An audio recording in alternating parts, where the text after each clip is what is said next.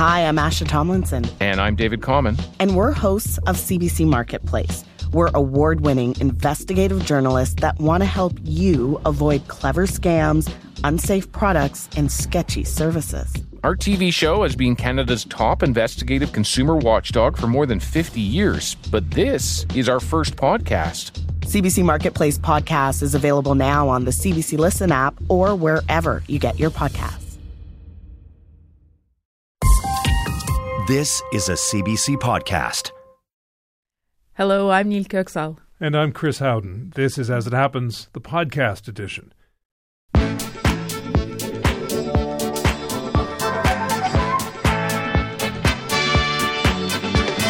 Tonight, Tunnel vision. Israel insists Hamas is using Al-Shifa hospital as a cover for a command center. Doctors there deny it. Our guest says the IDF strategy is the only option, despite international concern about the threat to innocent civilians. Pay attention.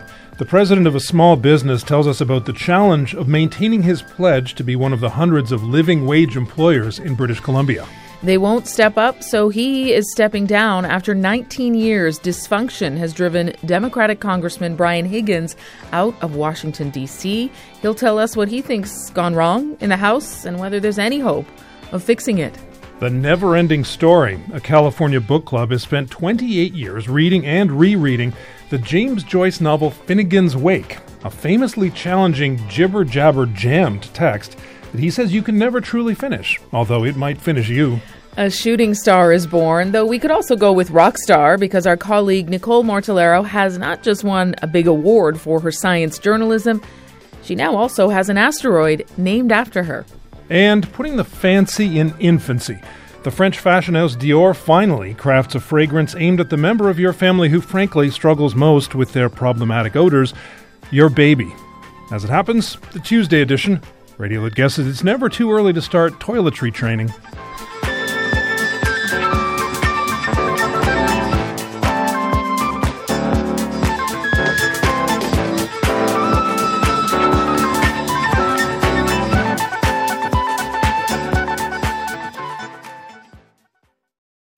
A major hospital in Gaza City is still surrounded by fighting between Israel and Hamas. Last night we told you about one doctor on staff at the Al-Shifa hospital, Hammam Alom, who reportedly died in an airstrike nearby. Today the BBC is reporting that staff at the hospital buried dozens of bodies in a mass grave. People around the world have condemned the Israeli attacks around Al-Shifa, where Palestinians have gone seeking treatment and safety. U.S. President Joe Biden says civilians there must be protected, but today the White House said Hamas is using the hospital to run military operations and store weapons. And Israel claims Hamas has a vast complex hidden beneath Al-Shifa, an allegation Hamas and hospital officials deny. Chuck Freilich is a former Israeli deputy national security advisor. We reached him on the road between New York and Boston. Chuck, I'm wondering what you think when you see and hear what civilians are going through at Al-Shifa hospital. Well, obviously, I feel very sorry for them. Nobody wants to hurt civilians, and nobody wants to hurt civilians in a hospital. But the onus here isn't on Israel. The onus is on Hamas. They started the war in the most barbaric fashion imaginable, and they're the ones who built 4 underground bunkers, command posts underneath this hospital, intentionally doing it. There's no other way to go about the objective of destroying Hamas, and I think that's essential, without doing this. I spoke to a nurse last week on our program on Friday. He works at the hospital normally, had fled because they were told to get out, was hiding out in a Médecins Sans Frontières, Doctors Without Borders building with his family as the bombardments continued. And he said, nowhere is safe. It's our destiny as Palestinians to be bombed. Why should any group of innocent people be subjected to that, Chuck? They're not Hamas. They're innocent people.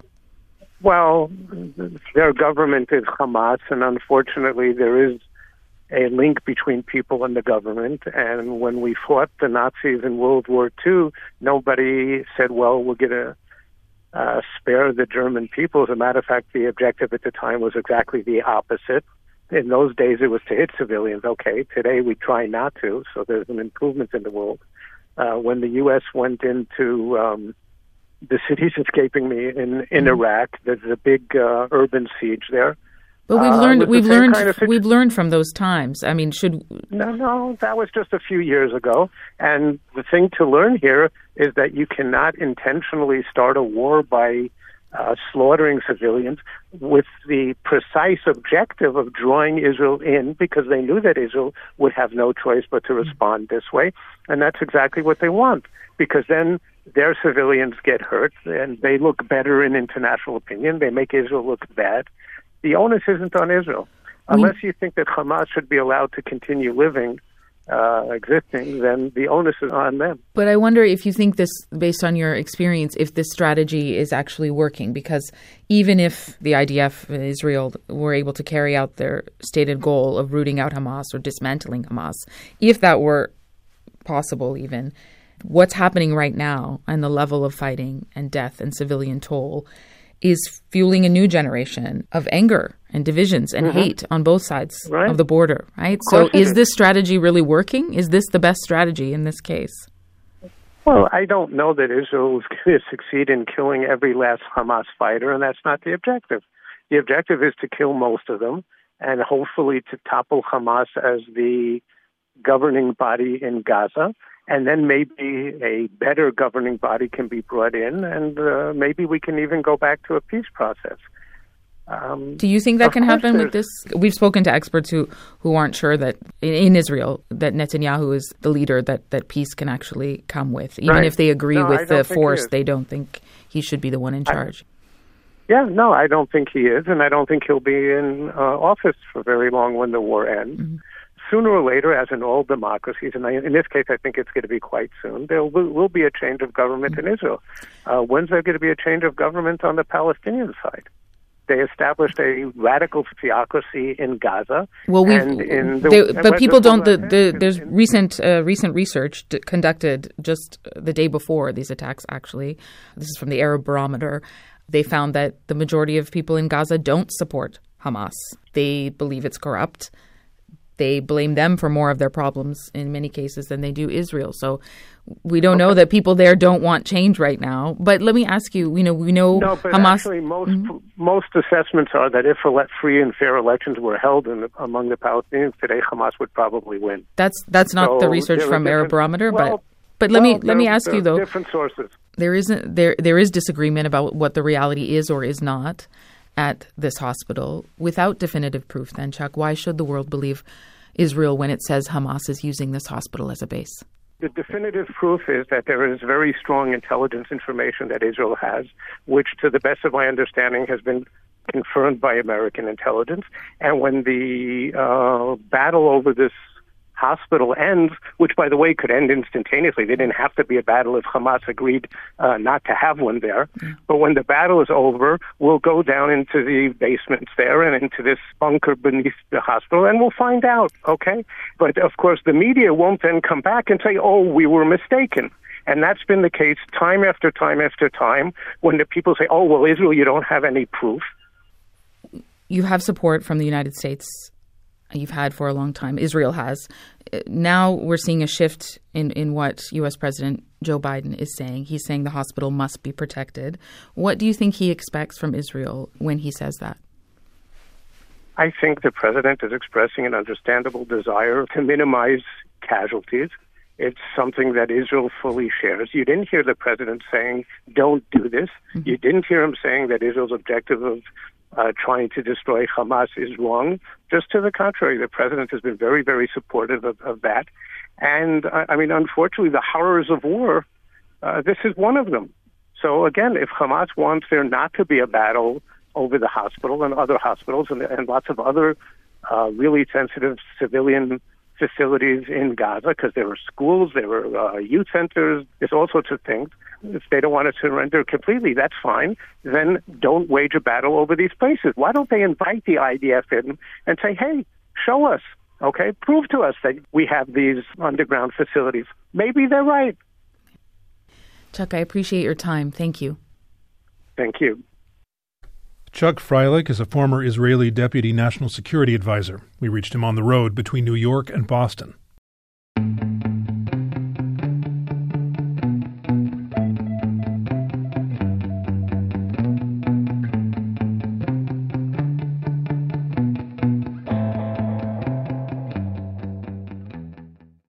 Brian Higgins was first elected to Congress 19 years ago, a Democrat from Buffalo who arrived in Washington with some big ideas about the work he was going to do. Now he says he's done with D.C., so done that he's leaving before his term is even finished. And the reason he's leaving so abruptly, he says, is that the Capitol and Congress aren't what they used to be. We reached Brian Higgins on Capitol Hill. Congressman Higgins, was there one moment that triggered this decision for you? No, it's a culmination of just general dysfunction and the lack of seriousness on the part of members of Congress to advance legislation that is meaningful and that has the viability to become law. And I just have better things to do with my time. Is it just your political opponents who are to blame for the dysfunction you describe? For the most part, since the last year, since January, the multitude of rounds of votes that are required to elect a speaker, which are traditionally, much more efficient, much more timely. It is just, as I said, the lack of seriousness. People yelling expletives at the back of the chamber when the President of the United States is delivering his State of the Union address, and it's just reached a point. And Moody's, which is a rating agency, last week lowered the assessment of U.S. creditworthiness, the outlook from stable to negative, and they cited the exact same problem, and that is political congressional dysfunction. If you feel that way about things, how you said a moment ago, what is the average American supposed to take away from that? There's distrust, or even before the last 5-10 years, people have always thought, there's always been a contingent who thinks that nothing ever gets done. It takes too long to make anything happen, and that's intensified clearly and devolved, as you're saying, into a dysfunctional situation. But what is the average person sitting at home supposed to take away from this if someone with all of your experience says, I'm out? Well, I think that the American people are way ahead of Congress on this issue. I think people come to Washington, they get immersed in the culture, and they lose a sense of reality. I represent community Buffalo, New York. For me, the job has been very different. I never came here to change the world. I came here to change my community and use the resources of the federal government. So I do think that the American people are well aware of this. I think they're more aware of this than Congress thinks they are. And I would argue that Congress has a self-loathing complex. It beats itself up and in the process undermines the integrity of an institution which is among the greatest institutions in the world historically and potentially. It's just we have suboptimal results, and I think you're going to see a lot more people announce that they're leaving and or retiring at the end of this term. What's it going to take for Congress to snap out of it then? I think we're at a bad patch. My concern is that we're at the beginning of that, not the end of it. I do believe that American democracy and the institution of the United States Congress, both the House and the Senate, are resilient. I think that will change. It ebbs and flows, but I think that's going to take a lot of time. And when you're dealing with a succession of votes on amendments to reduce everybody's salary to $1, that's just not serious because it's never going to become law. But that individual who sponsors that legislation gets up, they talk about it, they get a lot of hits on social media, and they use it, they weaponize it, but they also monetize it as well. And that has become a trend that is too common and is unprecedented, I think, in the history of Congress. There are people in your own party that are known to grandstand as well, too, or look for those viral videos, no? No, that's true, and that's fair. And I think that is a problem generally with the 24-hour news cycle, with social media, and it's a trend. And I think sometimes it's used for good to convey what members are working on, but it's also used in a very selfish way as well. What kind of person or what kind of vision or change needs to come to bring things back to the right course, do you think? Yeah, we're just 1 year away from the 2024 election, right? Yeah, I think it's a general operating philosophy. And here's what I would argue. There's two ways of doing this. People, they try to exploit their visibility, their voice within the 24-hour news cycle. When you do a retrospective about what's actually been accomplished, the conclusion is pretty much nothing. I think the real challenge, and a lot of people whose names you'll never hear of, they identify what's important, they find a focus, they sustain a focus, and they produce a positive outcome. They have a vision, but they're prepared to do the hard work necessary to make that vision a reality. People that are making names for themselves are making spectacles of themselves. And what I would argue is that you need to look at the people that are doing the workhorses of Congress, not the show horses.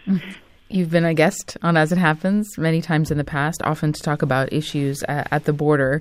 But now that you're leaving office, you can speak your mind even more than before. So we have to ask, what do you really think of Canadians? Love Canadians. I spent most of my summers as a kid along the Canadian shores of Lake Erie. I think that the United States and Canada are, unlike the rest of the world, we're not surrounded by hostility and instability. We're surrounded by fishing friends. We value the same things, an open economy, the environment, human rights, and just find that reliable, predictable access from Canada to Western New York and Western New York to Canada adds tremendously to the benefit of both economies and the life qualities of people on both sides of the border. Congressman Higgins, thank you. Thank you for having me again. Congressman Brian Higgins is a Democrat from Buffalo, New York. He's in Washington, D.C.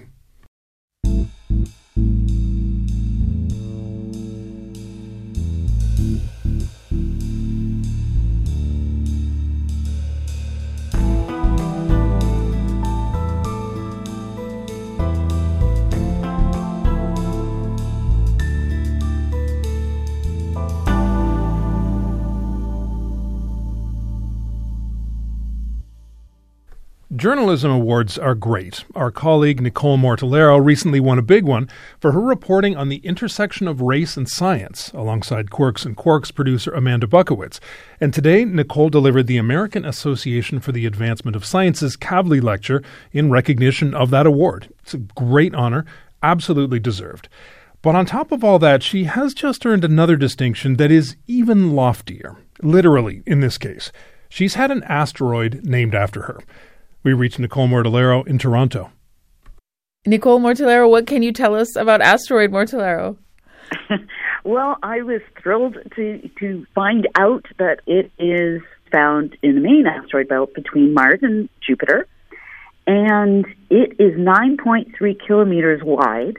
Wow. So it's bigger than I thought.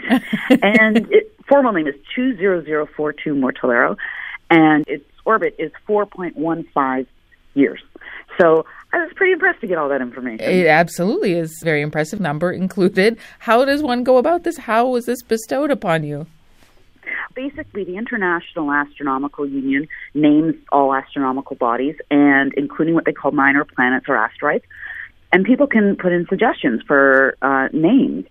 And in my case, that recommendation was put forth by the Royal Astronomical Society of Canada, which I am a member. But it's just like a year and a half ago, 2 years. Mm-hmm. And I kind of didn't think about it.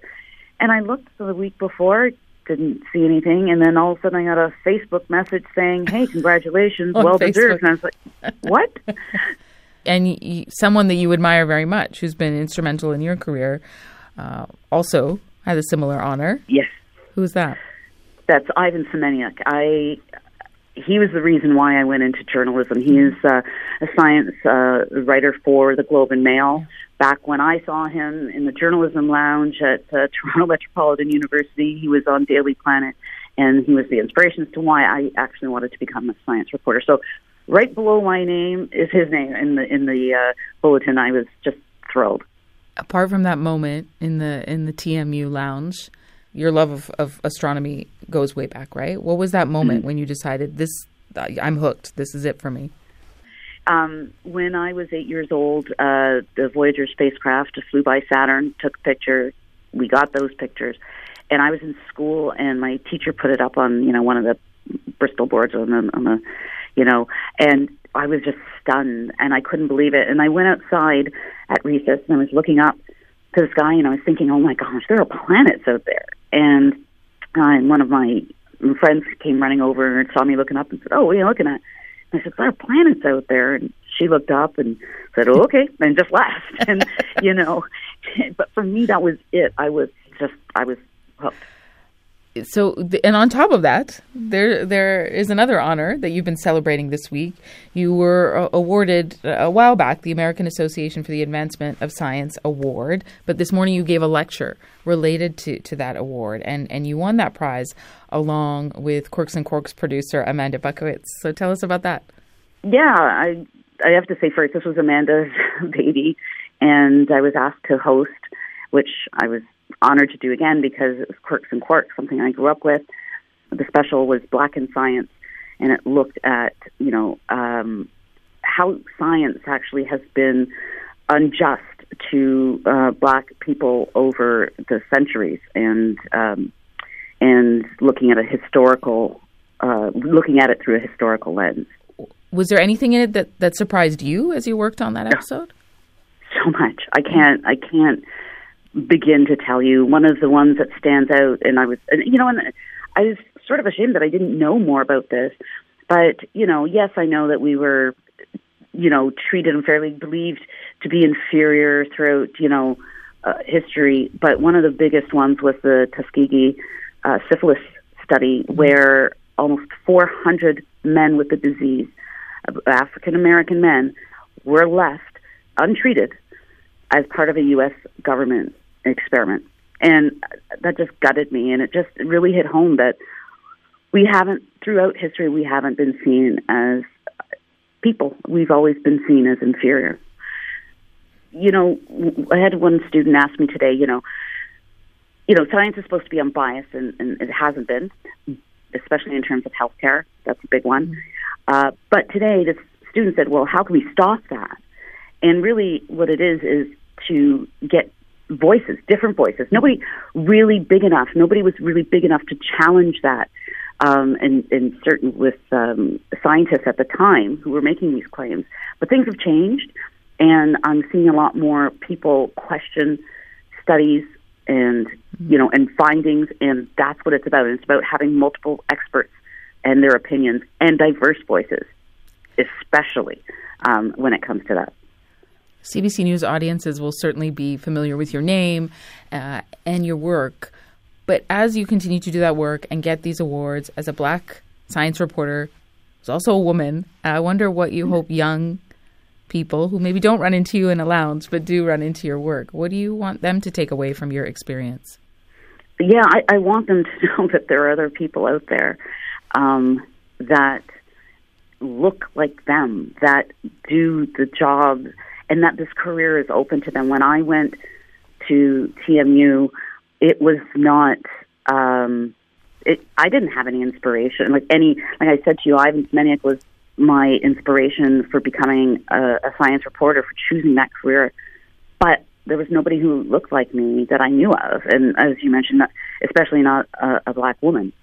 So I want people to know, young people to know, kids to know, because that's where you get them. That's where it starts.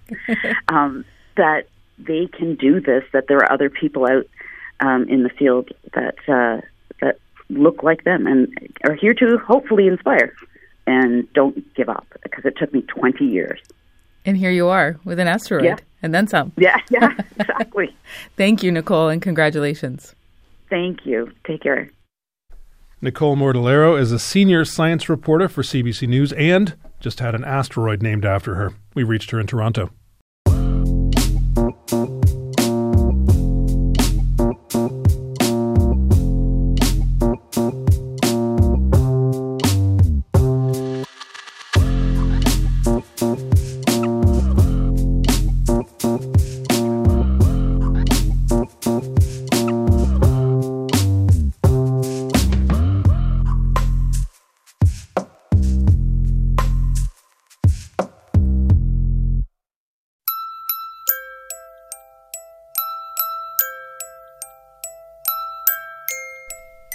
baby's down for a nap, it's time to think about some of the big choices for the future. Should you stay with cloth diapers or switch to disposable? When should you apply to get into daycare, and which one? And what should your baby's signature scent be? Maybe you weren't thinking about the last one. Maybe you think your baby smells basically perfect. But the people at the legendary fashion house Dior think your baby smells basically basic. And fortunately, they're here to help. First, let's switch this tired, cliched old lullaby for some obscure 70s French space disco.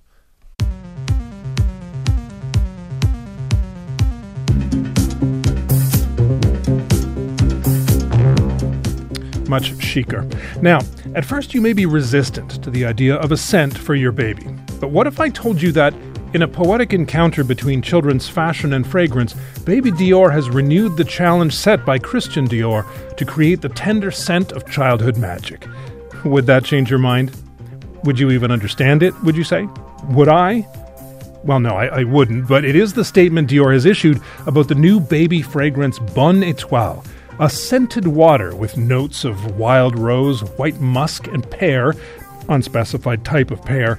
The bottles will come in different pastel colors, and those bottles will sell for the equivalent of $317 Canadian. That might seem a bit steep for baby perfume, but Dior clearly believes it's going to sell, and if you're the kind of person who wants your baby to smell très chic, I guess you're happy to pay through the nose.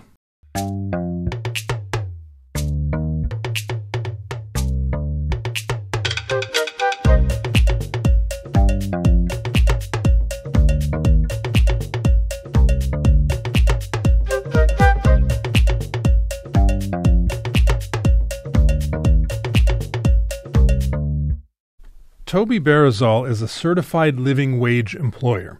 If you go to the website for the program called Living Wage for Families BC, you'll find the logo for his company there, along with the logos and names of hundreds of other BC businesses and organizations. Those companies are all in good company, but not all of them will stay on that list. A recent article in the Globe and Mail says the rising cost of living is making it harder for some businesses to continue participating in the program. Toby Barazal is the president of Eclipse Awards, which sells awards and eco-friendly trophies. We reached him in Vancouver. Toby, how much harder is it becoming for you now to keep your logo on that webpage and continue to be a living wage employer in British Columbia? It's definitely one of the more challenging times. Every year when the new living wage comes out, we obviously reassess, if we're going to stay committed to the program, which we are, and then we figure out how to make that work. But certainly with the rising cost of everything really over the past year or two, it's definitely made it a bit more of a challenge. Has it ever been at this level in terms of difficulty over the decade or so you've been a part of it? Not as much. I think last year was the most significant jump. I think it went up about $4 an hour after having been kind of level through the pandemic. I think they kind of left it for those couple of years. And then this most recent jump is significant, but not as large as last year. So I think this year was about a 6% increase. So yes, still a lot, but not as big a jump as last year. And just give our listeners a sense for you and your company and your team in particular, what are the financial challenges? I mean, certainly listeners right across Canada and the U.S. and elsewhere can relate to inflation and cost of living increases, but what does that look and feel like for you?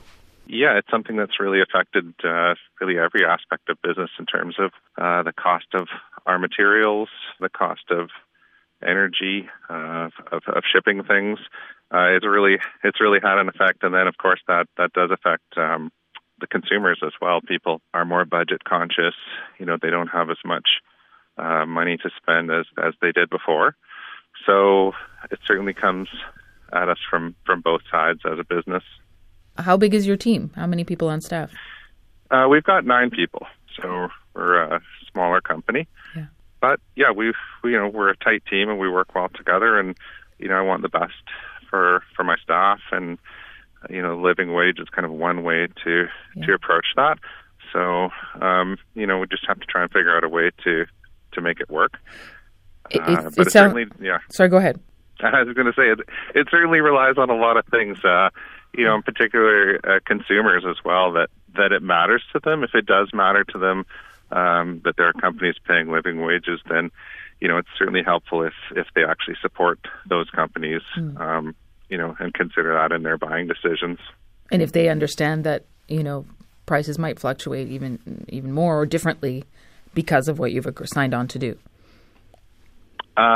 Yes, that is the reality. Is at some point, the prices do have to reflect that. But the living wage isn't just strictly wages. It does take into account other things, other benefits that you're able to offer staff in terms of maybe sick days or time off or holiday, extra holidays or other benefits. So there are ways to achieve living wage that aren't strictly about raising wages, but of course that certainly is a big part of it. So are those other levers that you're mentioning a way for you to stay on in this program, even though you're in a really difficult spot?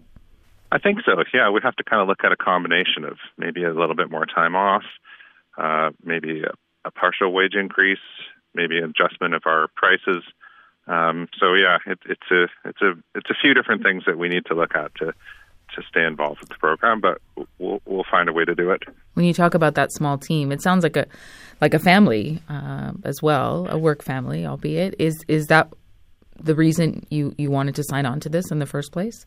Yeah, it is. I think well-being of my staff and my team is a big part of what it means to me to be in business. I've never really understood management fighting with their staff. It just it doesn't make sense to me. So yeah, I've always really tried to find a way to make a good place for staff to work in the working conditions in the actual office, and then also in the wages and the benefits that we provide to them. And we can't give them everything as a small company, but certainly do try. And I think the living wage is kind of a good, one good way to approach that. And how are your staff members responding as you speak out about the difficulties right now? I think they understand. I mean, I think we're all feeling the pressure. Myself included. We're all noticing that prices, just in the general cost of living, especially in a city like Vancouver, have gone up really significantly over the past couple of years. And, I certainly feel it myself. And so, they know that we're trying to figure this out. They know that, we have to make our sales as well in order to survive and to kind of keep things going. So I think they know it's a bit of a balancing act. And just for our listeners who may be learning about this program for the first time, just describe it. It's different from the minimum wage offer in Vancouver, for example. For sure. The minimum wage, I think, is set by the government. Mm-hmm. I think it's around $16 in BC. The living wage is currently in the $25 an hour range, so it's a fair bit higher. And the living wage is it's based on a few different things, like a bundle of goods like housing, food, childcare, clothing, things like that, and they use that to determine what an average wage would be, to have a decent life in Vancouver. It's not certainly a wage where, people are making a ton of money, but it hopefully gives them enough to, have a decent life and raise a family in a city. So that's the general idea of a living wage. Toby, thank you. Great. Thank you as well. Take care. All right. Take care. Bye-bye. Toby Barazal is the president of Eclipse Awards in Vancouver. That's where we reached him.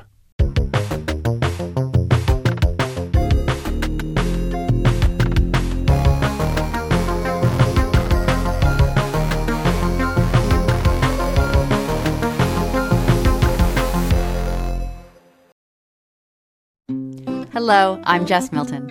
For 15 years, I produced The Vinyl Cafe with the late, great Stuart McLean. Every week, more than 2 million people tuned in to hear funny, fictional, feel-good stories about Dave and his family. We're excited to welcome you back to the warm and welcoming world of The Vinyl Cafe with our new podcast, Backstage at The Vinyl Cafe. Each week, we'll share 2 hilarious stories by Stuart, and for the first time ever, I'll tell you what it was like behind the scenes. Subscribe for free wherever you get your podcasts. Vivian Silver dedicated her life to peace, and she was killed at the start of a war. The Canadian-Israeli peace activist was at her home in southern Israel on October 7th when Hamas-led militants attacked. Originally, it was thought that she'd been taken hostage, but now her family says her remains were recovered on Kibbutz Be'eri. The 74-year-old grew up in Winnipeg and moved to Israel in 1974, where she dedicated her life to building bridges and pushing for peace. In 2012, Vivian Silver returned to Winnipeg to talk about the need for a shared Arab and Jewish society in Israel and whether such a thing was possible. The truth is, I don't think we have any choice.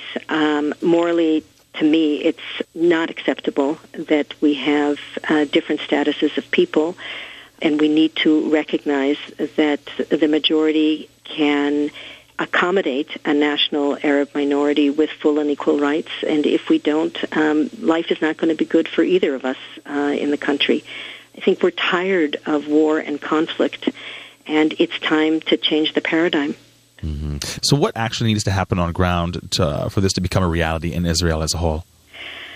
Well, I think people's minds have to be opened, I think, to different possibilities, to change the paradigm of we-they, that they are our enemy on both sides, that we have common interests, that it isn't in our interest to continue this conflict, it's in our interest to solve this conflict, and it's in our interest to recognize each other's identities and that we're part of the same country and work towards positive change, whether it be education, economics, or service providing.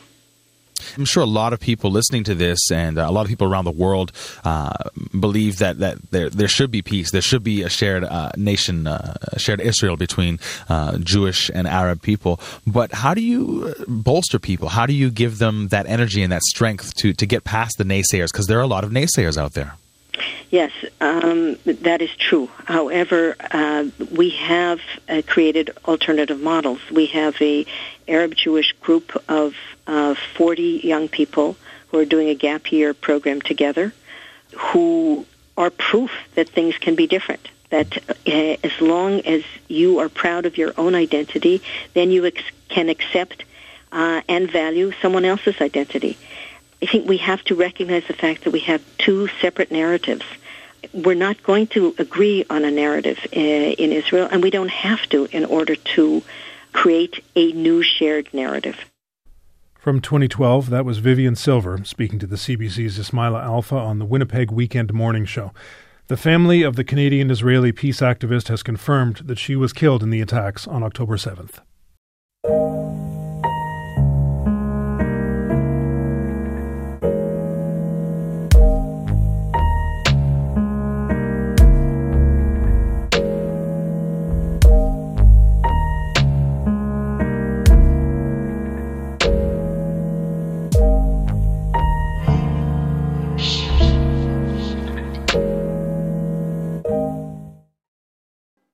Baba Badal Garach Takaminaron Combron Toraron Ton Ton Trovorhudon Skon Tuhuhur Den Enternuk. 6 seconds of gibberish that felt like about 600 seconds.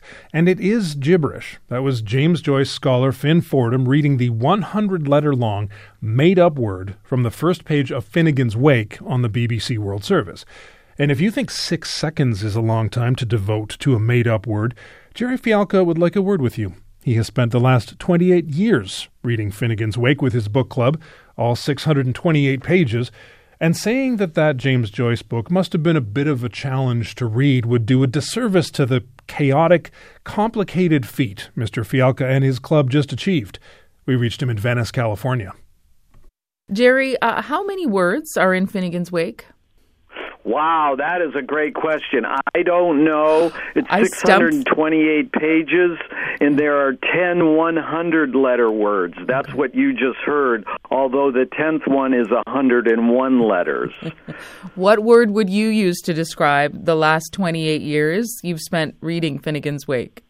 Oh, that's a great question, and you're going to read Finnegans Wake right now. You don't have to spend 28 years by repeating this word that's in Finnegans Wake. Okay. Laugh tears.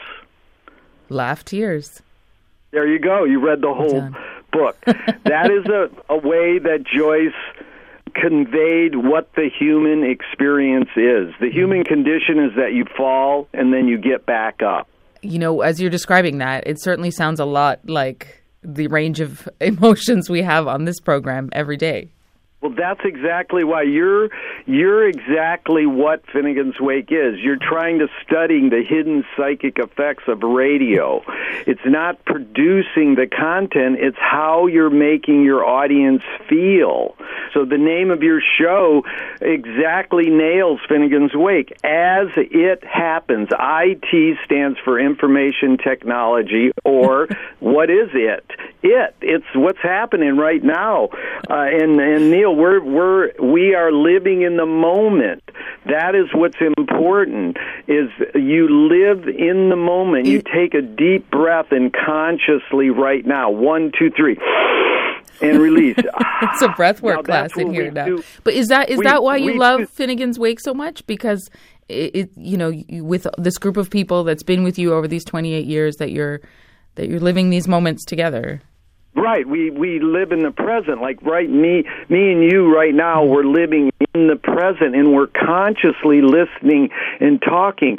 So when you consciously read a book with a group of people out loud, you're more aware of what the words are doing to you, not so much the content.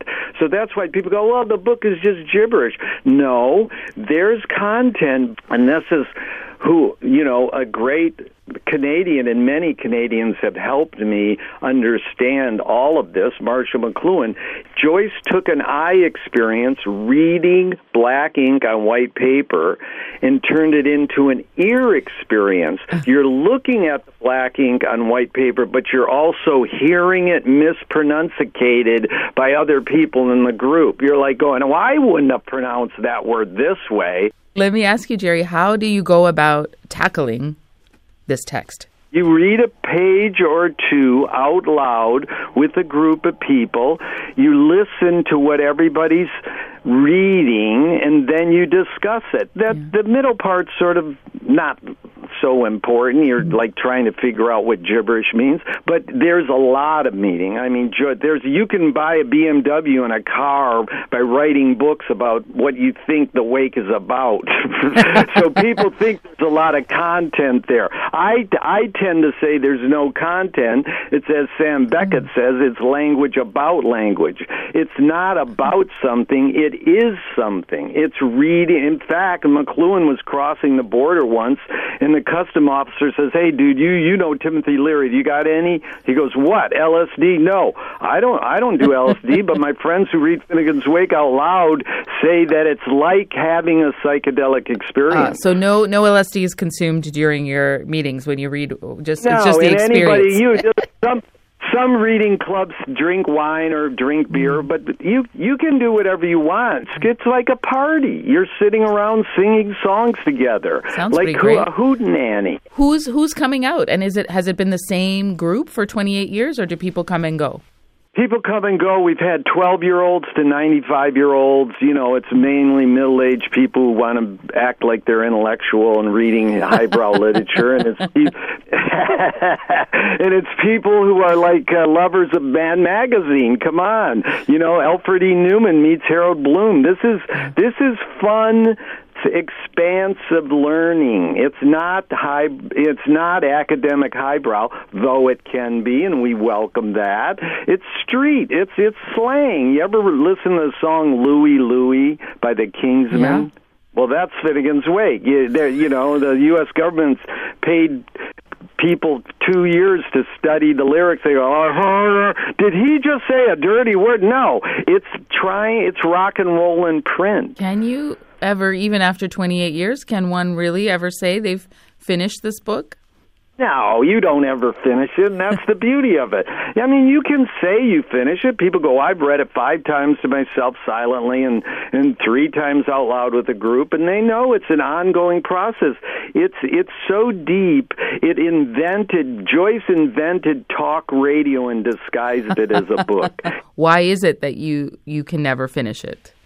Well, I mean, literally, it's because the last page ends mid-sentence and then it picks up at the beginning of the book, so it's a cyclical book. It's like good food, what do they call that soul food? Comfort food. That's what the Wake is. It's like comfort food. It's like why Andy Warhol invented pop art helped invent pop art, because his mom served him Campbell soup, and that's what we read Joseph Campbell soup to understand the Wake. This is like, what you return to every day. You need that human voice over the radio airwaves. Jerry, I'm glad we could speak. Thank you. I don't think any other interview will ever be like this one. Thank you so much. Jerry Fialka runs a book club that has been reading James Joyce's Finnegans Wake for 28 years and counting. He's in Venice, California.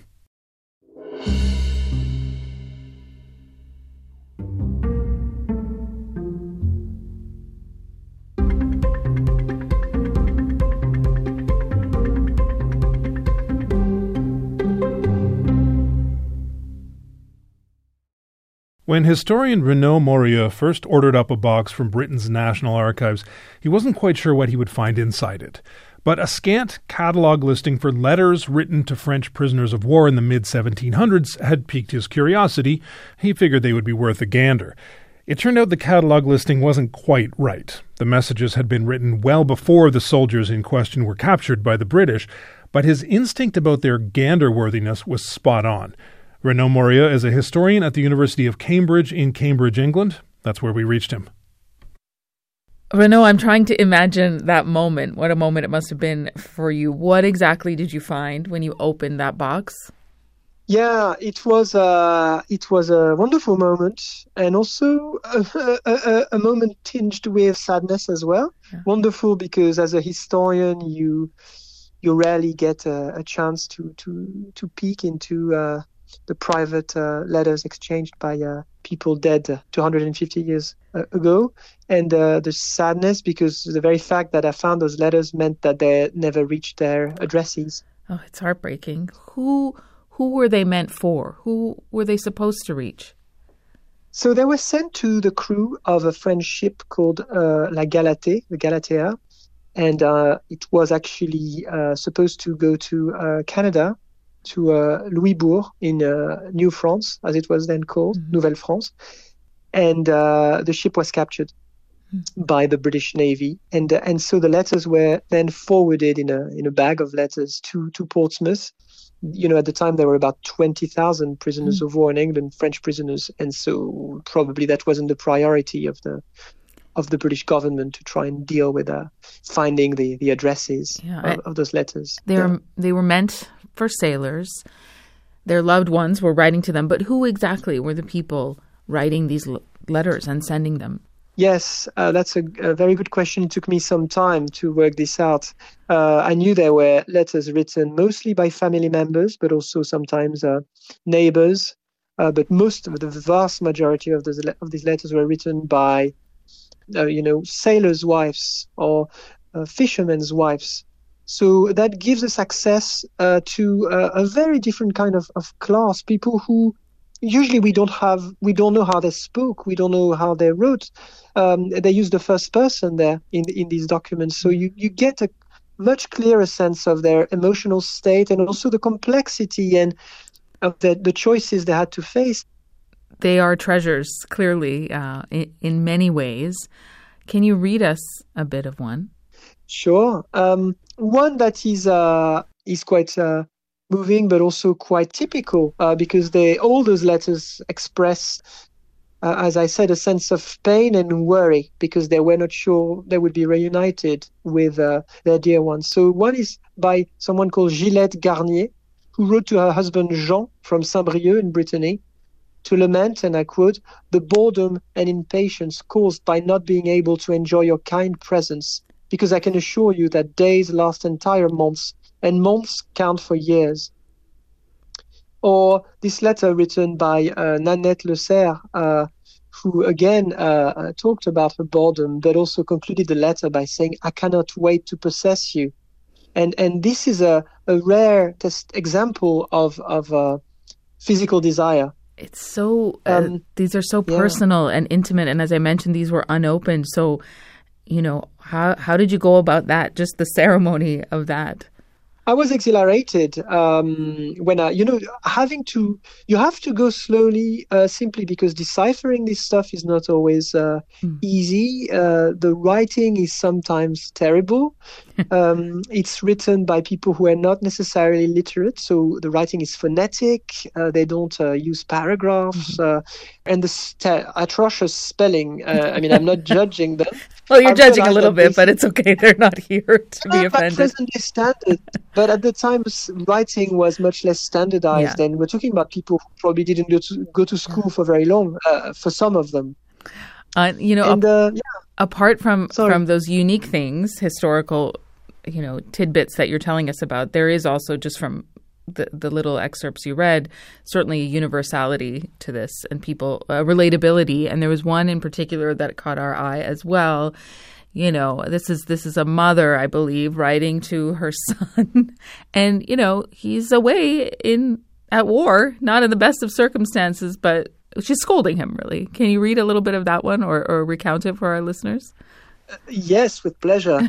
So she writes as you said, in a very tragic way. So if one is being cynical, she's a bit of a drama queen if one forgets about the context. But she writes, on the first day of the year, you have written to your fiancé, to her son called Nicolas Quesnel, who's in his early 20s. I think it's the least you can do for me to have the slightest preference in writing to me. I think more about you than you about me. And then she continues, and she's trying to make him feel guilty. She adds, in any case, I wish you a happy new year, filled with blessings of the Lord. I think I am for the tomb. I have been ill for 3 weeks. Give my compliments to Varin, who's another sailor. It is only his wife who gives me your news. It is. And it keeps on going, yeah. And then she talks to the fiancé and said, how come are you corresponding with my son? And so the fiancé writes in turn to Nicolas and saying, listen, can you please talk to your mother, because she's getting very angry, and it's just, he said, storm is still around us. He's at war. Yeah, exactly. Oh, maybe it's better he didn't get that one, though. I wish it wasn't under such horrible circumstances. Perhaps that's the big question. Did he get any of his mother's letters? And my bet is that he did, because she wrote so many. Just in this pack of archives, I found 3 letters by her. Mothers and sons, a lesson to mothers and sons, certainly there. But I wondered, as I was reading about, your discoveries, there is a tendency, as you know, I'm sure, as a historian, to romanticize wars of the distant past. And we certainly know now in our everyday lives that there's nothing romantic about war. It's horrific, and we see that on a daily basis, particularly now. So I wonder how that sits with you and what you want people to take away from these kinds of discoveries. I think that's a wonderful point you're making. There was for a long time a tendency to see the 18th century in particular. It's been described as war in laces, that kind of stuff. In fact, these wars were terribly violent. Many people died of disease. Many people died because of malnutrition. And so these letters are, sure, I talked about emotions, but emotions are not just love. They're also about fear, about pain. The fact that wars are not just about big battles, where we just count numbers of people. I think wars are human experiences, universal human experiences, and that's a rare example of how people felt about this, but also how they did deal with this. And there is something in these letters about a sense of collectivity. So you basically rely on others to deal with those horrible times. Renaud, thank you very much for your time. Thank you. Renaud Moria is a historian at the University of Cambridge in Cambridge, England.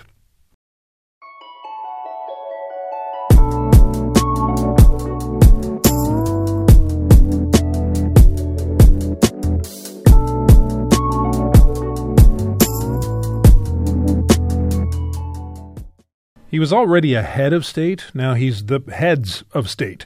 Today, the Royal Canadian Mint unveiled a new coin design featuring the side profile of King Charles.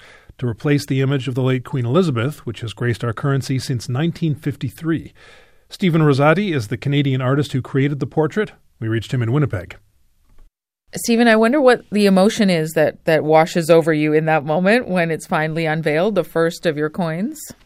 Oh, you can't imagine how amazing it feels to see your work on something so special like this coin. And you've seen it, when we talk about scale, a much larger version of it. So today you saw it on a coin, much smaller, much more ubiquitous than your initial sketch. So how does that hit you? Oh, it's just to see. I was part of the first striking, and the image quality on the coin is just unbelievable. It's perfect. It looks even better than what I expected. Let's tell our listeners a little bit about what this portrait of King Charles looks like, the one that you created. I've had a chance to see it, but for those who haven't, describe it for us. Yes, so it's a profile of His Majesty King Charles III in the tradition of the monarchs and the history of Canadian coins. He's looking the opposite way that the Queen was portrayed. Why is that? That's in keeping to the tradition of each monarch will look in the opposite direction. There's some other details too. There's a tie, but there's no crown. So those were intentional decisions, I'm sure. So why go that way? Yes, those weren't my decisions. Mm-hmm. Those were some of the guidelines that I received from the Royal Canadian Mint. Those kind of decisions were out of my hands. Did they tell you why? I think they just wanted to go with more of a contemporary look for the monarch. Casual king. Yes, casual king. In terms of the decisions that were left to you, was there one artistic choice that was the hardest to settle on? Well, I did kind of research his profile and his photos just to get a sense of what he wears, his style, his fashion as casual and also with a uniform. So I got a sense of his style. So those kind of decisions with a style of tie or the suit kind of were that was my input.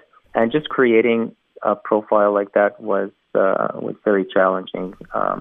Doing my research of His Majesty and finding photos of profiles of his were not very easy. Some profiles were of him smiling and some were not, and some had bad lighting. So my effigy was kind of like pieced together just to create what you see. Was there an age range you were told to focus on? Funny enough, there wasn't an age range. I don't remember one, but I just assumed it would be more of a recent age. You've certainly done portraits of famous people before, but what's the pressure like when we're talking about the monarch? The pressure was pretty high for this one, as you can imagine. Knowing that it's such a scale viewed by everyone across the nation. Whether they know who did it or not is irrelevant. But knowing that people are seeing my work in such a great scale is mind-blowing. Yeah. It's not something you dreamed about when you started out as an artist? No, it wasn't even on my radar. I've done many notable people in portraiture and oil portraits, but the amount of eyes seeing this one is unimaginable. The king's eyes may have already seen it, I'm sure. Any sense of what he thinks of it? I don't know what he thought of it, but knowing that they approved it and he's seen it and approved it is enough for me to be happy about it. We'll see if you'll get a Christmas card from Charles and Camilla this year. You mentioned, whether Canadians know that you created this image or not. That doesn't matter to you. It's also we're cashless more and more. Fewer and fewer people are carrying cash. But does that affect you at all? Well, I understand. We live in a world of cashless. We're using cash much less these days, but I don't think that will go out of our system at all in the near future, and I do enjoy the fact of having coins in circulation. I don't think that tradition will be lost anytime soon, but I do understand the facility of not carrying around coins, but we all need them in our day-to-day activities. Have you bought anything with this new coin? Not yet, no. I'm looking forward to seeing it in circulation, though. Yeah. That's for sure. Stephen, thank you. Thank you very much. I appreciate it. Likewise. We reached artist Stephen Rosati in Winnipeg.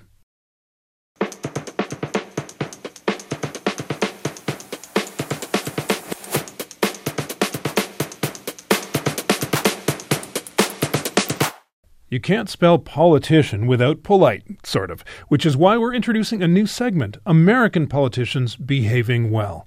Exhibit A, Republican Senator Mark Wayne Mullen addressing the Teamsters leader Sean O'Brien during a Senate hearing earlier today. Now, let's talk about Mr. O'Brien himself, his behavior. As everybody knows, and it's here, and the last time, him and I kind of had a back and forth. Appreciate your demeanor today. It's quite different. But after you left here, you got pretty excited about the keyboard. In fact, you tweeted at me 1, 2, 3, 4, 5 times. And let me read what the last one said. It said, greedy CEO who pretends like he's self-made. What a clown. Fraud. Always has been, always will be. Quit the tough guy act in these Senate hearings. You know where to find me. Any place, anytime, cowboy. Sir, this is a time, this is a place. If you want to run your mouth, we can be two consenting adults. We can finish it here. Okay, that's fine. Perfect. You want to do it now? I'd love to do it right now. Well, stand your butt up then. You stand your butt up. Oh, hold on. Oh, stop it. Is that your solution every Hold it. No, sit down.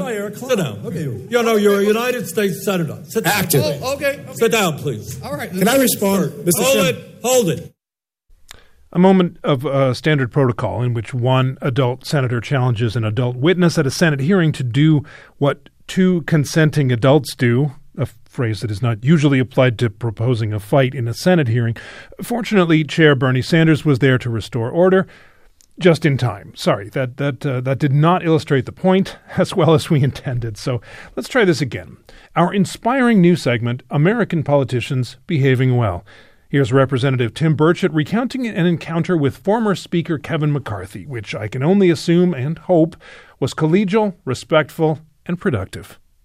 Well, I was doing an interview with Claudia from NPR, a lovely lady, and she was asking me a question, and at that time, I got elbowed in the back, and it kind of caught me off guard because it was a clean shot to the kidneys. And I turned back, and there was Kevin, and I for a minute I was kind of, what the heck just happened? And then I chased after him. Of course, he's as I've stated many times, he's a bully with $17 million in a security detail. He's the type of guy that, when you're a kid, would throw a rock over the fence and run home and hide behind his mama's skirt. And he just, he from behind, that kind of stuff. That's not the way we handle things in East Tennessee. If we have a problem with somebody, I'm going to look them in the eye. May not have been the best day to launch this particular segment, but we are only getting one side here. And Kevin McCarthy has responded, telling CNN, quote, I didn't shove or elbow him. It's a tight hallway. Unquote. So there you go. Just a big misunderstanding. He was probably just trying to pat him on the back. So, the NPR reporter has confirmed it all, and there's tape, including the sound of Mr. Burchett chasing after Mr. McCarthy to, I guess, look him in the eye. I guess we have to hear it. So here's our brand new segment, Politicians Behaving Away. Why'd you elbow me in the back, Kevin? I know, I felt so bad. Hey, Kevin, you got any guts? Jerk. Has he done that before? No. Huh. That's a new move. Talk with him.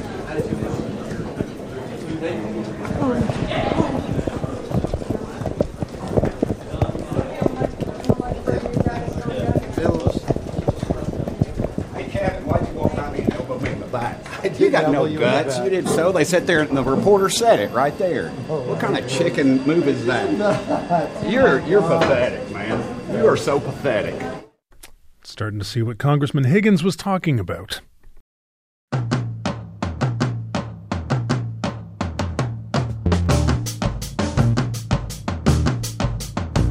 You've been listening to the As It Happens podcast. Our show can be heard Monday to Friday on CBC Radio 1, following the world at 6. You can also listen to the show online at cbc.ca/AIH or on the CBC Listen app or wherever you get your podcasts. Thanks for listening. I'm Neil Kirksall. And I'm Chris Howden.